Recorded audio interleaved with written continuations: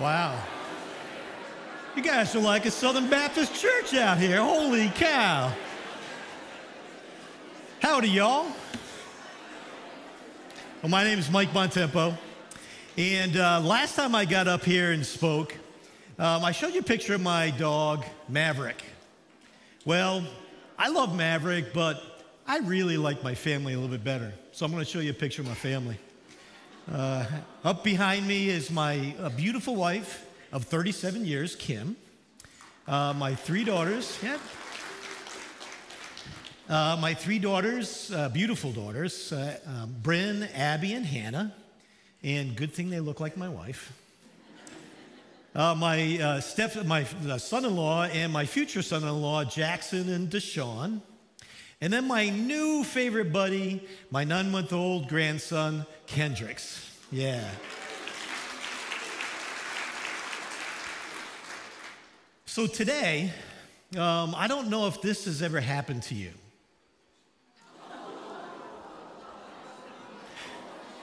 Yeah, that wasn't me, but I praise God that I never had a house that had a garage, because that would have been me. See, that obviously the door didn't open wide enough to let that big car in. So today, I don't know what brings you here. Whether or not you were invited by some friends, maybe your husband or wife told you they had to be here, or your parents told you had to be here. Maybe you were on your way to the beach, and because it was so cloudy out, you said, let's go to church instead. Or maybe you're here because you want to worship and understand the Lord better. Whatever the case is, let's do this. Let's take this opportunity to open our hearts really wide to get to know God a little bit better. Today we're going to talk about Psalm 24. If you'd open your Bibles up to Psalm 24, I'd like to read it together. If you're like me, take out your phone, open up your Bible app, and let's turn to Psalm 24. But today I want to do something a little bit different than what we normally do. Instead of just me reading it and you following along, I want to read it together as a family. I think it's important that we talk about it out loud and that we actively speak it. So let's start with Psalm 24. The earth is the Lord's and everything in it, the world and all who live in it. For he founded it on the seas and established it on the waters. Who may ascend the mountain of the Lord? Who may stand in his holy place? The one who has clean hands and pure heart, who does not trust in an idol or swear by a false god. They will receive blessing from the Lord and vindication from God their Savior. Such is the generation who seek him, who seek your face, God of Jacob. Lift up your head, you gates. Be lifted up, you ancient doors, that the King of glory may come in. Who is this King of glory? The Lord, strong and mighty, the Lord, mighty in battle. Lift up your heads, you gates. Lift them up, you ancient doors, that the King of glory may come in. Who is he, this King of glory? The Lord Almighty. He is King of glory. Thank you. Well, we know that this psalm was written by David, but we don't know on what occasion that he wrote it. Many scholars believe that David wrote this when he was bringing the Ark of the Covenant back into Jerusalem the second time. You see, the Ark of the Covenant wasn't like Noah's Ark. It was this wooden box that was gold-plated that signified God's presence in Israel's midst. The ark had been taken by the Philistines in a battle that Israel probably shouldn't have gone into. You see, they went into battle but didn't ask God's guidance before they went in. So they got routed and the Philistines took the ark. Subsequently, David fought another battle and retrieved the ark.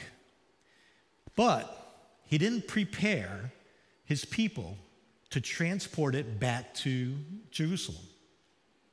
You see, God had given them specific instructions on how to transport the ark that honored God. A specific family of priests was to carry it. They were to carry it on their shoulders, and no one was to touch it or they would die. Well, when they tried to bring the ark back the first time, it started to tip over. And a gentleman who was transporting the ark reached out to make sure that it didn't fall over and touched it. And we read in 2 Samuel that Uzzah was killed instantly on the spot because he touched the ark with unclean hands. Uzzah's death shook David pretty badly. And I can imagine that before anyone else got hurt, he just left it where it was, which was at Obed-Edom's house. Well, a couple of months later, David heard that Obed-Edom was being blessed beyond imagination through God's presence. So David attempted to go back and give it another go and bring the ark back to Jerusalem. I have to imagine that David didn't want the same thing to happen, so he wrote this psalm to prepare Israel for God's presence to enter into their midst. As we'll see from the psalm, David is very clear that God desires to have a personal relationship with us. We just have to open our hearts and let him in. Let's pray. Jesus, please, as I bring this word today, that if there's anything that is of me, that you would eliminate it. That God, you would fill me with your Holy Spirit, that you would bring your word so that you would impact everyone who has come in today individually. That you would talk to them and that they would know you as a person who really wants to be with them individually. And I ask this in your presence name, amen. Well, David first starts to try to get his people ready for God's presence by giving them a perspective of how big God is. In verses 1 and 2, he says this: "The earth is the Lord's and everything in it, and all who live in it. For he founded it on the seas and established it on the waters." You know, trying to describe God is a pretty tough task. Our minds can't get in context of who God is because he's so much greater than what we can see or we can feel. David was always trying to help the Israelites get a perspective on how God is by using the physical things that we could see. In 1 Chronicles 29:11, he says this: "For everything in the heavens and on the earth belongs to you. Yours, Lord, is the kingdom, and you are exalted as head over all."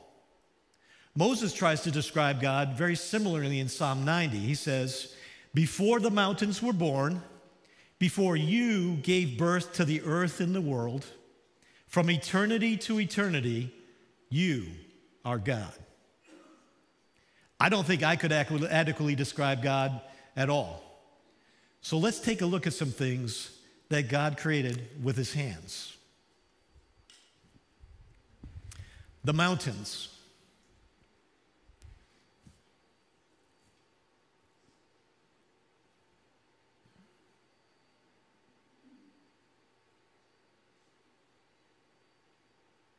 The seas.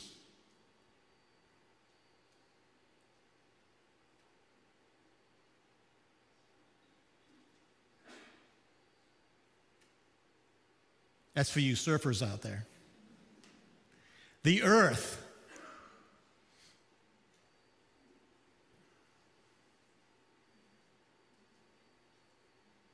And the galaxy.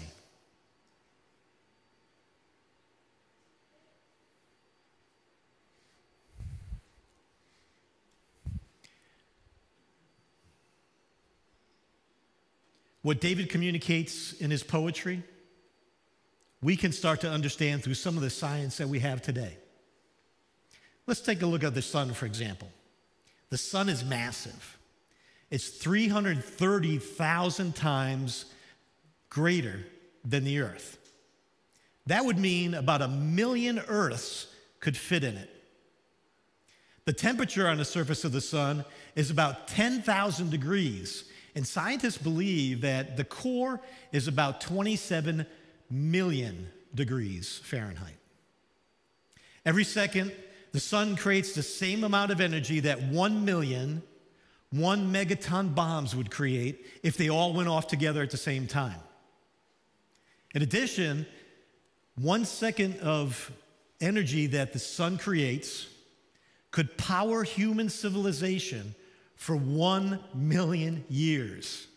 Yeah, 1 second powers human civilization for 1 million years. Yet the sun is only one medium star in a universe filled with trillions of stars. Scientists estimate that there are between 100 and 400 billion stars in our galaxy.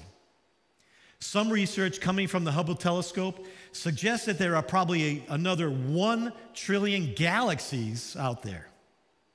So that means there are about 200 billion trillion stars.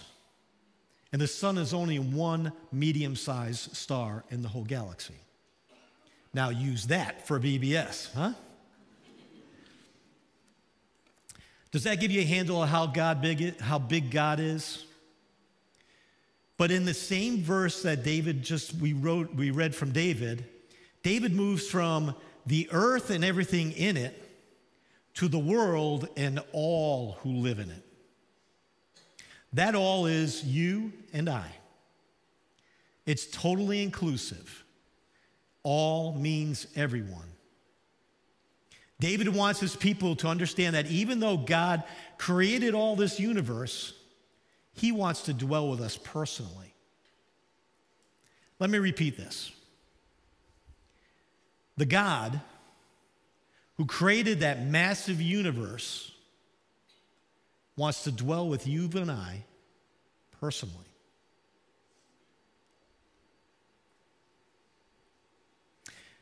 God also expresses that same desire to be personal with us through his son Jesus. I was recently reading through Mark and in my devotionals, and it became apparent that when Jesus started his ministry, he became pretty popular. He always had a crowd around him, and he was a really busy guy. In Mark, he was always surrounded by this big crowd. But even though he had the responsibility for preaching and teaching to this big crowd, he was always stopping to spend time with the individual. In Mark 5, there are 2 examples of this. Jesus had just arrived on a boat and immediately stepped onto the sand, and a huge crowd came around him. As he was there, and this crowd came around him, a prominent synagogue leader came rushing up to him, fell at his feet, and begged him to save his daughter, who was dying. With all those people around him, Jesus had pity on this one man and immediately said to him, "Get up, let's go." As they started off for the synagogue leader's house, a large crowd started pressing in on him. And just think about it. Maybe there's 100, maybe thousands of people that are surrounding him, and he's trying to make his way through the crowd. When a woman comes up to him and touches the hem of his robe. See, this woman had this medical condition, and she thought that as long as she could just touch the hem of his robe, she could be healed. So as this crowd is pressing around him and she touches him, Jesus stops and says, "Who touched me?" Just think of this. He was surrounded by this huge crowd, but stops and wants to know who this person was that had great faith. Well, the lady comes up to Jesus and, scared out of her wits, humbles herself before him and tells him exactly the whole truth of what she did. Well, Jesus' response was, he picks her up and he commends her for her faith. He says, "Your faith has saved you. Go in peace. Be healed from your affliction." Okay, I just want to stop here for a second. If you think that there's something that you've done recently that you're ashamed of and is pulling you away from Jesus, or maybe you think that you're not worthy to come into God's holy presence, I just want to tell you, all you have to do is stop. Come humbly before God. Tell him the truth of everything that just happened. And his reaction will be exactly the same that he had with this woman. He said, he will tell you, get up. I love you. Go in peace. You're healed from your affliction. So as this is going on, some people start running down from the synagogue's leader's house and tells the synagogue leader that your daughter has died. You can stop bothering Jesus. Overhearing them, Jesus, knowing how heartbroken this guy must have been, this father who has just lost his daughter, turns to him and says to him quietly, don't be afraid, just believe. Well, long story short, Jesus goes into the house, heals the girl, and brings her back to life. And these are just two stories that show how Jesus cares for us individually. He's not too big, he's not too busy to care for us as a person. He's always there for us. We just have to allow him in. Well, now that David has reminded us how big and glorious our God is, and that he wants to come and dwell with us and have a personal relationship with us, he turns his attention to us. In verse 3, David asks, who may ascend to the mountain of the Lord? Who may stand in this holy place? Now, David already knows the answer, but he needs us to ask that same question of ourselves. Are we worthy? In verse 4, he goes on to answer that question and says that the person who is worthy needs clean hands and a pure heart. You need to have both actions and motives. But here's the problem. No one can achieve that. Our outward actions may be good, but our heart's pure. You know, when I was in the corporate world, we would typically measure our leaders based upon what they did and how they did it. The what are things like sales growth or profit margin or, hey, new product development. And those measurable things are like our actions. Those accomplishments are like our actions. The other thing that we would measure them on is how did they achieve those results?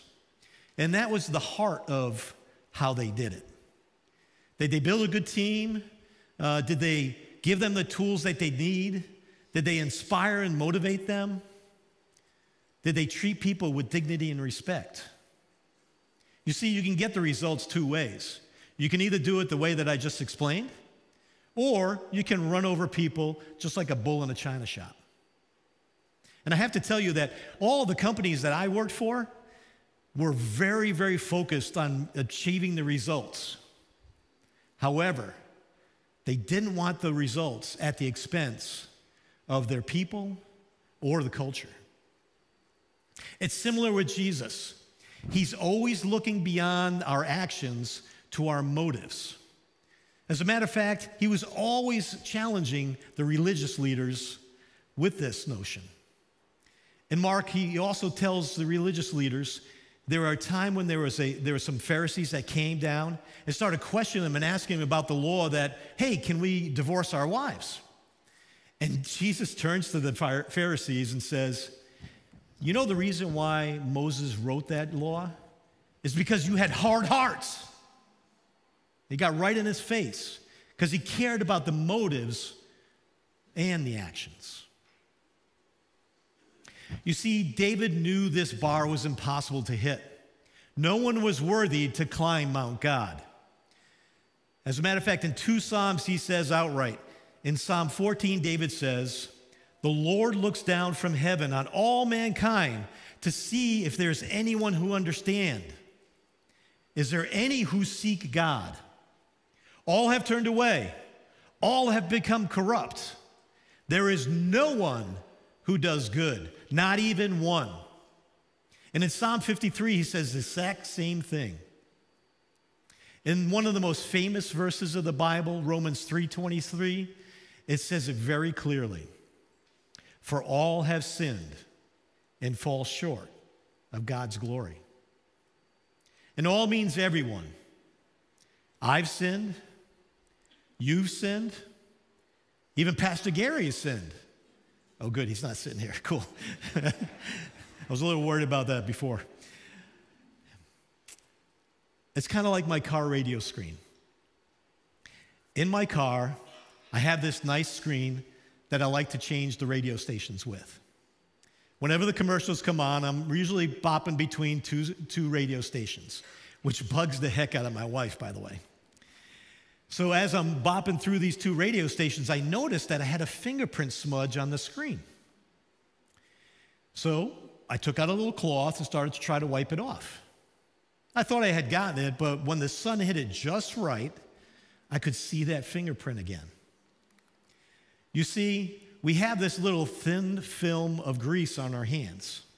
And no matter how hard we try to clean it off, when we touch something, it's going to leave a stain on it. So let's go back to the story of Uzzah. When the rock was about to fall over, his intentions were good, his heart was pure, but his actions were not. God said specifically, if anyone touches it, they would die. That's because God wanted to impress on his people how holy and glorious he is, that he didn't want them to think that they could touch him with their hands. Okay, now that I've bummed everybody out, there is hope. You may be thinking to yourself, this doesn't make sense. This God wants to have a relationship with us. But because of who we are, we can't have that relationship. What's the point? Well, let's go back to this car screen. To get my fingerprint smudge off the screen, I can't just use any cleaner. I actually have to use a degreaser. I can try my hardest, but unless I use that degreaser, I can't get that stain off. Well, Jesus provides the degreaser for us. You see, we have this stain of sin that prevents us from entering God's holiness. And God knew this, but really desired a relationship with us and wanted to do whatever he could to get us together. So he sent Jesus down, died on the cross, and was rose again to degrease the stain of our sins. 1 John 1:7 says, the blood of Jesus, his son, cleanses us from all sin. His blood gives us clean hands. Our small group recently went through Colossians, and we read this verse. Colossians 3:13 through 14 says, when you were dead in your sins and in the uncircumcision of your flesh, God made you alive with Christ. He forgave all our sins, having canceled the charge of our legal indebtedness, which stood against us and condemned us. He has taken it away, nailing it to the cross. We can now climb God's mountain because we get clean hearts and clean hands through Christ. David tells us that in verse 7. He says, they will receive a blessing from the Lord and vindication from God their Savior.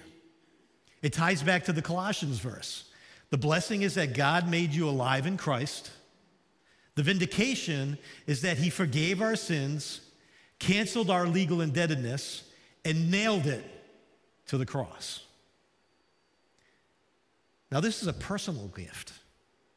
David says, the one who has clean hands, they will receive the blessing. Just like in John 3:16, it says, for God so loved the world that he gave his only begotten Son, that whoever believes in him shall not perish, but have eternal life. The verse goes from God loving the whole wide world to whoever believes, the individual. Is this a gift you want? Do you want to have a personal relationship with the God who created and runs the universe? Well, David tells us how. He says, open up and let him in. Get to know who he is. Know him intimately. We have to actively respond. David was concerned that the Israelites weren't ready for the ark and God's presence to enter into their midst. Just like today, I bet you the Israelites were pretty busy. I bet you they had jobs. They were trying to climb the corporate ladder, maybe to the CEO of a dove selling company, or maybe the head sheep herder, or maybe even the head tax collector, whatever that may be. Or maybe they just were trying to make ends meet, and that they had multiple jobs. I bet you their kids played soccer. They were always running around from league to league. Or maybe they had a boat and they went out fishing. Whatever it is, I bet you the Israelites were pretty busy, and they didn't have a lot of time for God. So David uses the imagery of the city gates. He says, lift up your heads, you gates. Be lifted up, you ancient doors, that the King of glory may come in. I get the impression that Israel was so focused on what they were doing that they weren't focused on God. David says, get your head out of the weeds. Open up your hearts wide. Get to know God. Just think about what we do when we want to build a relationship. What do? You spend time with the person. You talk with them. You hear about their stories. You live life together. And as you communicate and spend time with each other, your relationship grows deeper and deeper and deeper. Just like a marriage, it takes work and it takes effort. So how do we do that with God? Well, for the Christian who has accepted Jesus as their Savior, there are 4 things that I would recommend that you do. The first is seek Him.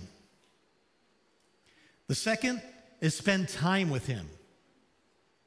The third, do some self-examination. And lastly, sing to Him. Let's talk about seek Him.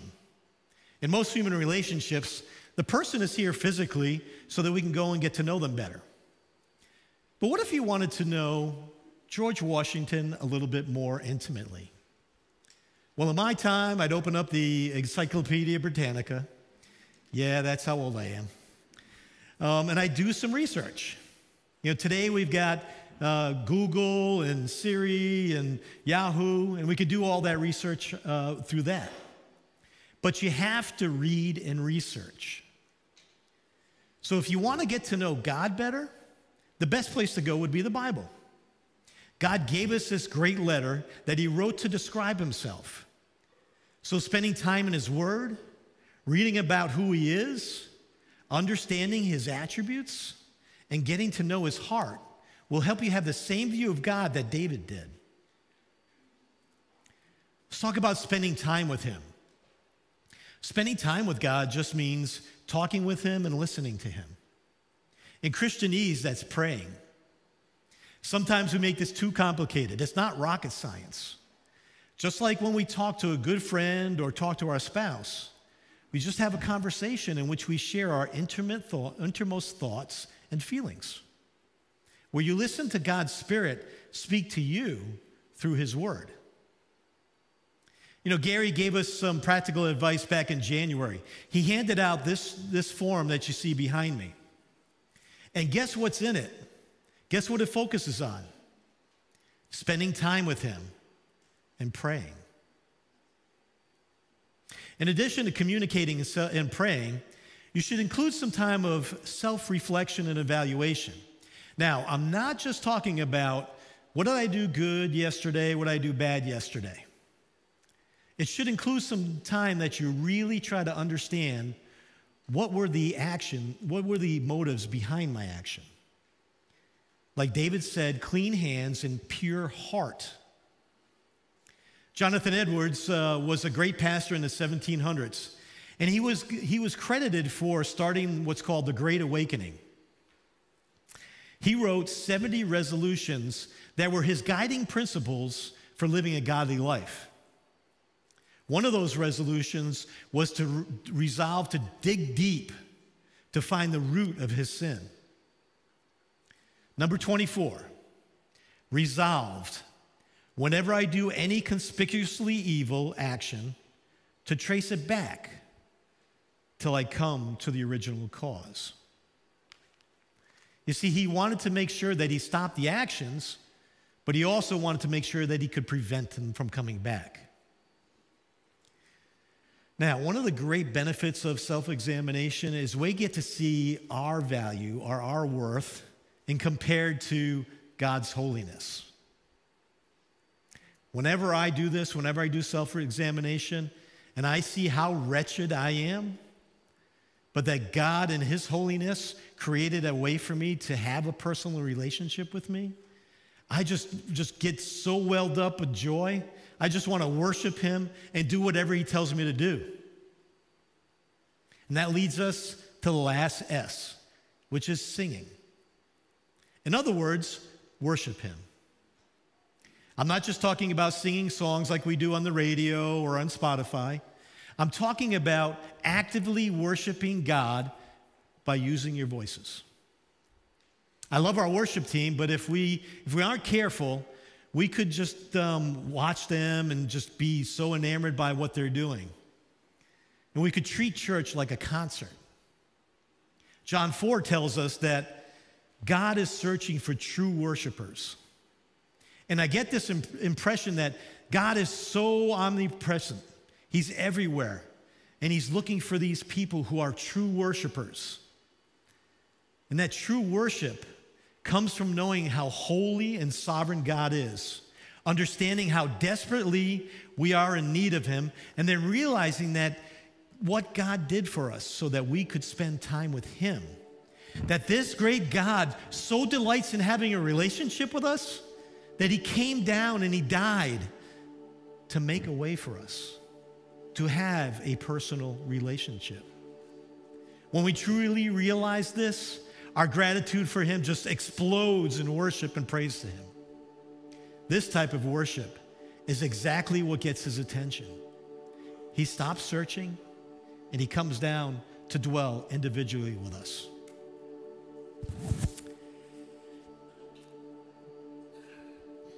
Now, for you guys who maybe haven't accepted Jesus into your life, what to do is pretty easy. You see, you just have to remember that you have unclean hands and that there's nothing that you can do to clean them. And that Jesus came down and provided that degreasing agent for us, that his blood on the cross cleansed our sins. And his blood cleansing our sins gives us the opportunity now to enter into God's holiness, to have a personal relationship with him. His blood cleans us better than any bleach or any degreaser could. You just have to stop trying to clean yourself and accept Jesus' cleansing. It's that easy. I'm going to leave you with this song. It's my favorite song in the whole wide world. It sums up for everything that we've been talking about today. It reminds me of how great and glorious God is. It reminds me of what he did so that we could have a personal relationship. It reminds me that I have to actively respond in worship to him. So I ask that you join me now. Let's actively sing to our God. So I ask that you stand up and let's tell God how great thou art.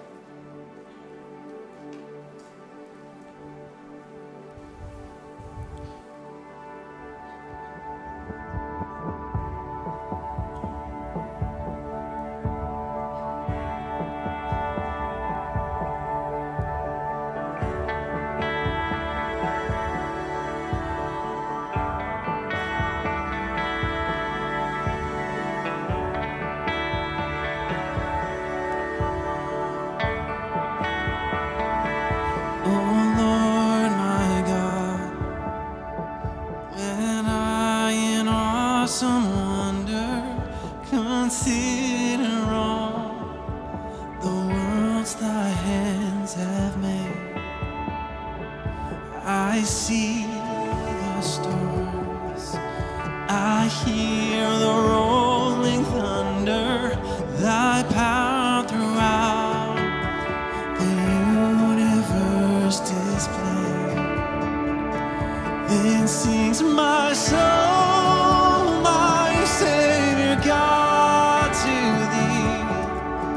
How great thou art, how great thou art. Then sings my soul, my Savior God, to thee. How great thou art, how great thou art.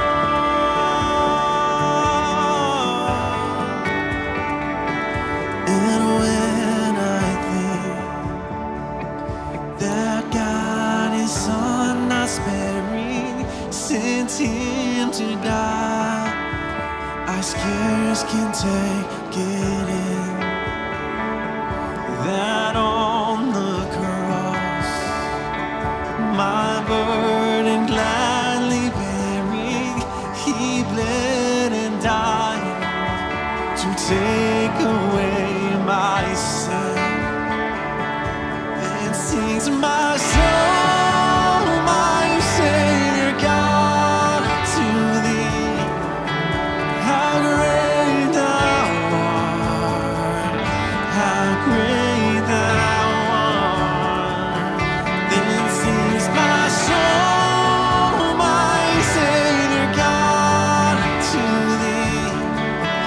How great thou art, how great thou art,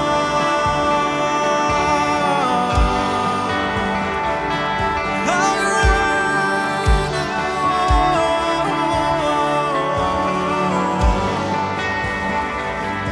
When Christ shall come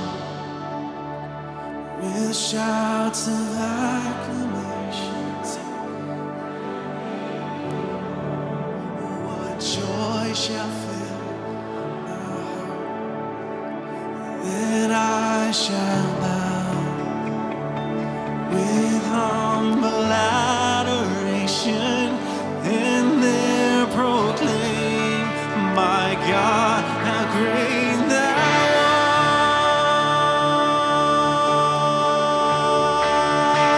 art. Then sings my soul, my Savior God, to thee. How great thou art, how great thou art. Then sings my soul, my Savior God, to thee. How great thou art, how great thou art. Then sings my soul, my Savior God, to thee. How great thou art, how great thou art. Then sings my soul, my Savior God, to thee. How great thou art, how great thou art. Then thou art, how great thou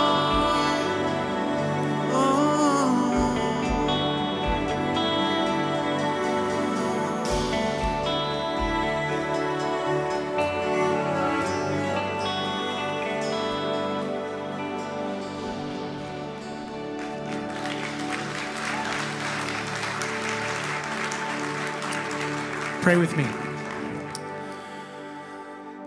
Jesus, you are great.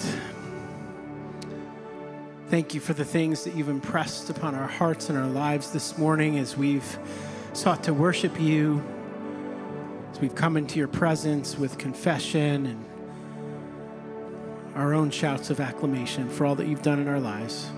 To you be the glory. In Jesus' name, amen.